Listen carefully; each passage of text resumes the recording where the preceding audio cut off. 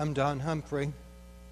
No one would introduce me, so I'd just tell you who I am. And I want to tell you, we're going to have a screen up here in a moment. Hope. I want to tell you about Mount Juliet's involvement now in establishing preacher training schools in Sudan, and how it is that we're going to be, how we're going to be doing mission work and accomplishing, hopefully, the conversion of a lot of people through establishing these. I feel like today that one of the things that we would be doing is like the return trip of Paul after his first missionary journey. He came back to Antioch. And in Acts the 14th chapter, in verse 26 and 27, he said that from Attalia they sailed back to Antioch, where they had been committed to the grace of God for the work they had now completed. On arriving there, they gathered the church together and reported all that God had done through them and how he had opened the door of faith to the Gentiles.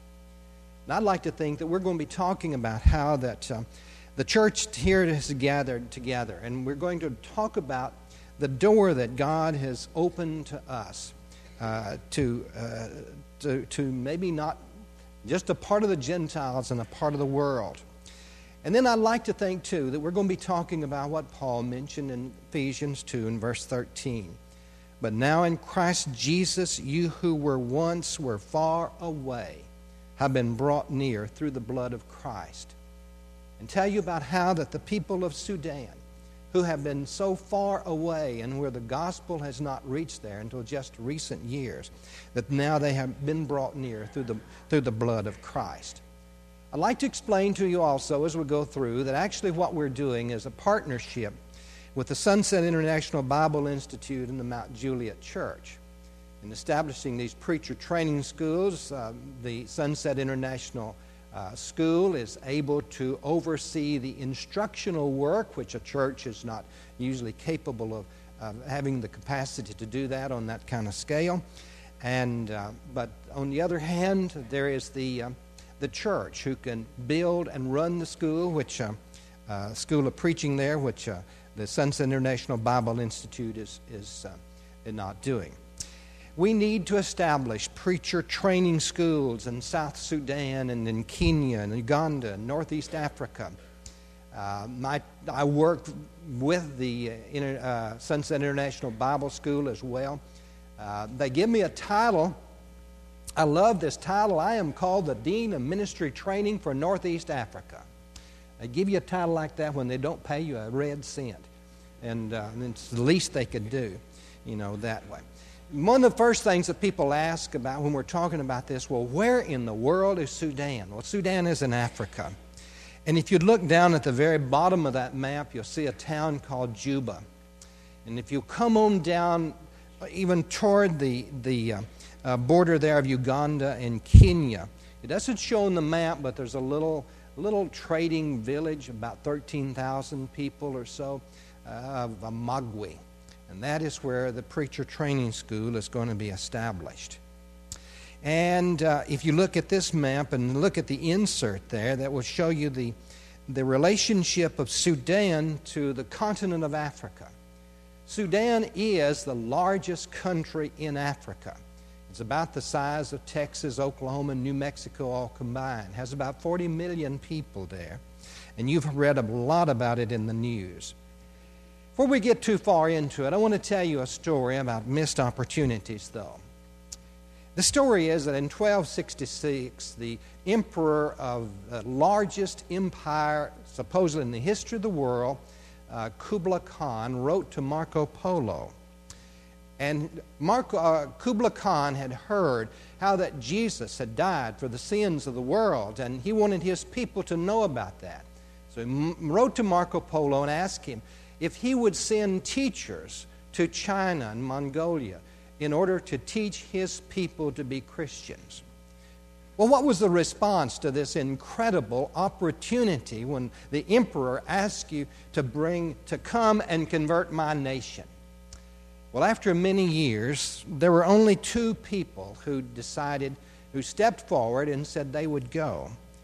And even then, they turned back about halfway into their mission. And they left behind the largest legacy, the greatest missed opportunity perhaps in history. Can you imagine what China would be like today if those people had really have gone and the nation had been so-called Christianized? Well, our opportunity perhaps in Sudan is not as great as that, but I would suggest to you that there is an outstanding and thrilling opportunity here beyond our imagination at the moment of most of us. Because the church has the opportunity today to grow faster in Africa than we can take care of. There are more members of the Church of Christ in Africa, as large as it is, than there are in the United States today. Just in the nation of Malawi, and Dick and Susie Stevens, I believe, are here with us this morning, that they've worked there for years, that just in the nation of Malawi, with 13 million people, there are over 4,000 individual congregations. I've read that 1 out of every 50 people in Malawi is a member of the Church of Christ. And that's the 3rd largest concentration in the nations of Africa. But, folks, that's just not enough, though.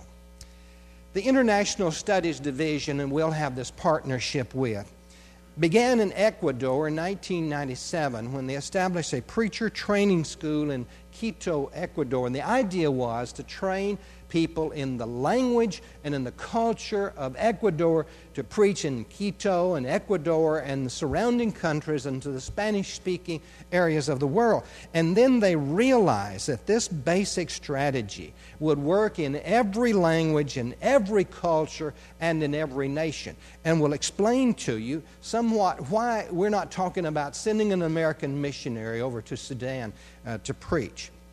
Our traditional mission strategy has been that we would send an American missionary to a country, and if he was very successful over several years, maybe he would have men converted who had the ability to be a leader in the church. And so then those natives then were sent back to the United States to one of our schools to be trained so he'd go back to his home country and he could be a leader, and thus the church get an established foothold in that country. Our experience has been that when those natives come back to the United States, that they stay here a little bit, and then more than half of them never do go back because they like it so well here, or they marry someone here and they stay, or sometimes they're ruined because they come and they get acquainted with the culture and the prosperity of America, and that just doesn't work in their home country, and so they're ruined when they go back. And so, the reason we're talking about going and establishing a preacher training school rather than this is that we're now able to take the men who have been converted in that country of Sudan and train them in Sudan to preach to their people. So which is most effective stewardship? To train one international preacher in the United States, and hopefully he'll work and go back, or maybe to train 10 international preachers in their culture and in their economy with the same amount of money and the same amount of work, which is the most effective way. Why are we doing this new emphasis this way is now we're in a position to build on the past. And so many of these countries now, where missionaries have been there, and they've been there for years, and now then they've got established, and there are men there who are capable of being trained to do this. In Sudan, we have a history of only about 10 years, but already there's a nucleus of men who are able to be trained in Sudan by Sudanese preachers, and they will be trained in their language and in their culture, and Americans won't be even seen. And that's the way it really ought to be. It is less expensive, we've discovered, and more effective to train men in their own country, that they learn best in their own language and in their own culture, taught by their own people. And that's what we're going to be trying to do. Now, when I talk to you about the work of establishing preacher training schools that the congregation here is going to be doing, We're not talking about preachers being supported once they get out of these schools by U.S. churches. Now, this is maybe a little bit shock to some people, but we have learned that in these countries that once you start supporting these preachers after they get out of school, you can't quit. And so for as long as they live, they have to be supported by American churches. So why start? And I'm not going to be talking to you about the church buildings being paid by American churches either. These people will take care of their own salaries, and except in rare instances. And in rare instances only will we be responsible for building their church buildings. They're capable of doing those things themselves. And so this International Schools Division has grown so that today there are in partnership with American churches.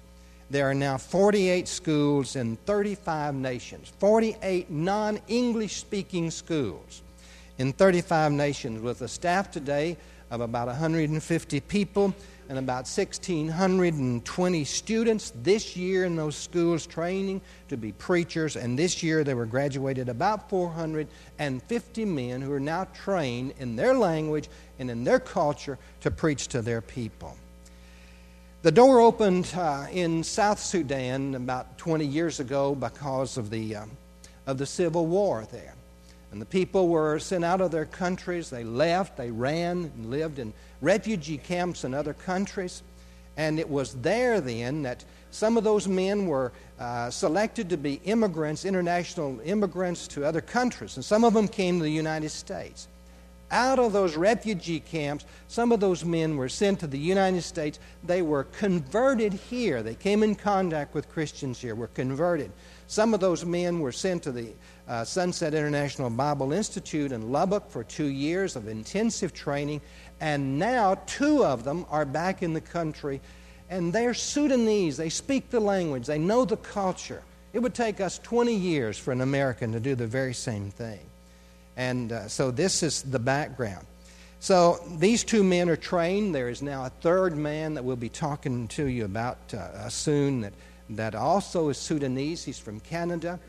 He's Sudanese, and he wants to go back. And the plan is that Mount Juliet will send him back then.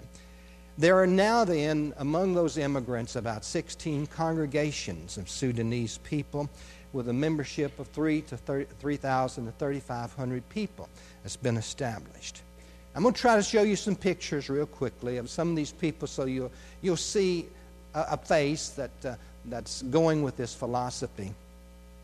The first preacher that trained in the United States, a Sudanese that went back to Sudan, is a man by the name of Isaiah Jackson. Now you look at Isaiah here and he doesn't look like very much. You meet him and talk to him and you're impressed that he's not very much.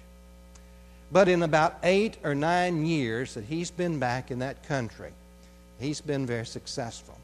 When John Ed and I were back in Sudan last summer, we were teaching one morning, and afterwards we were standing around outside the church building, and somebody came up to me and pointed to this man here, and you see this man here, they said, he has baptized about 3,500 people.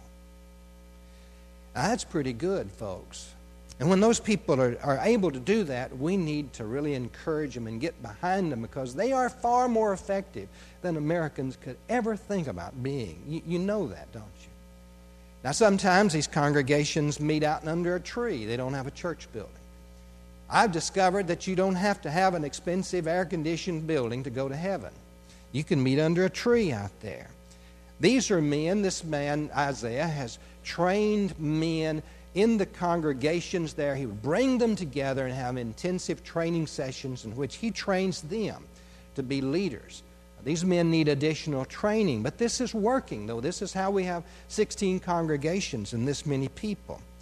And this is one of the sessions in which they brought these men together. You'll notice some women there. These women are not being trained to preach, but they came because they wanted to learn the Bible better, but they're also able to train the women there as well.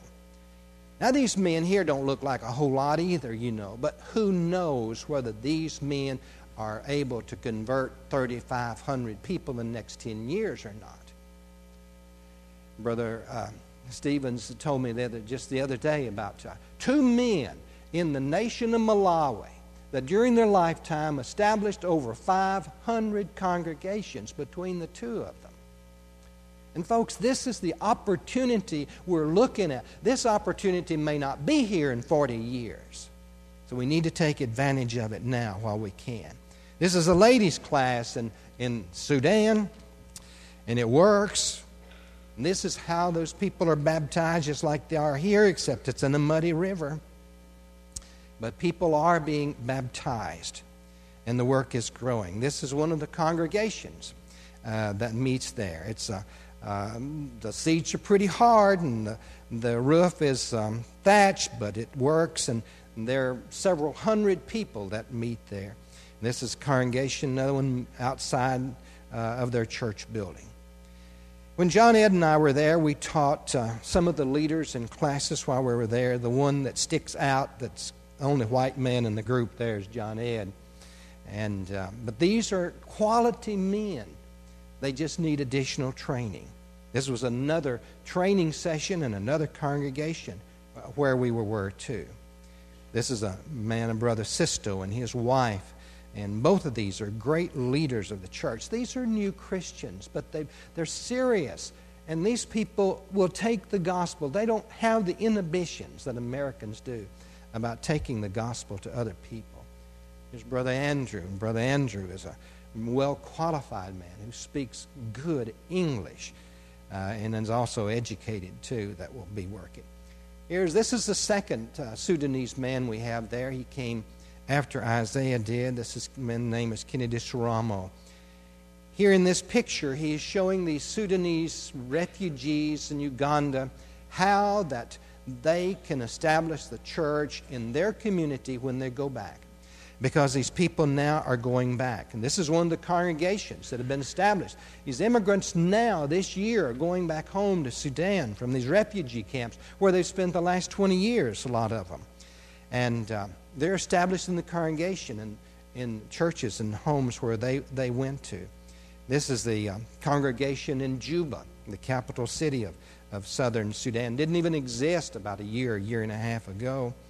And this is this is the one here of Juba. The other one was the church that meets in Magwe, where the school is going to be located.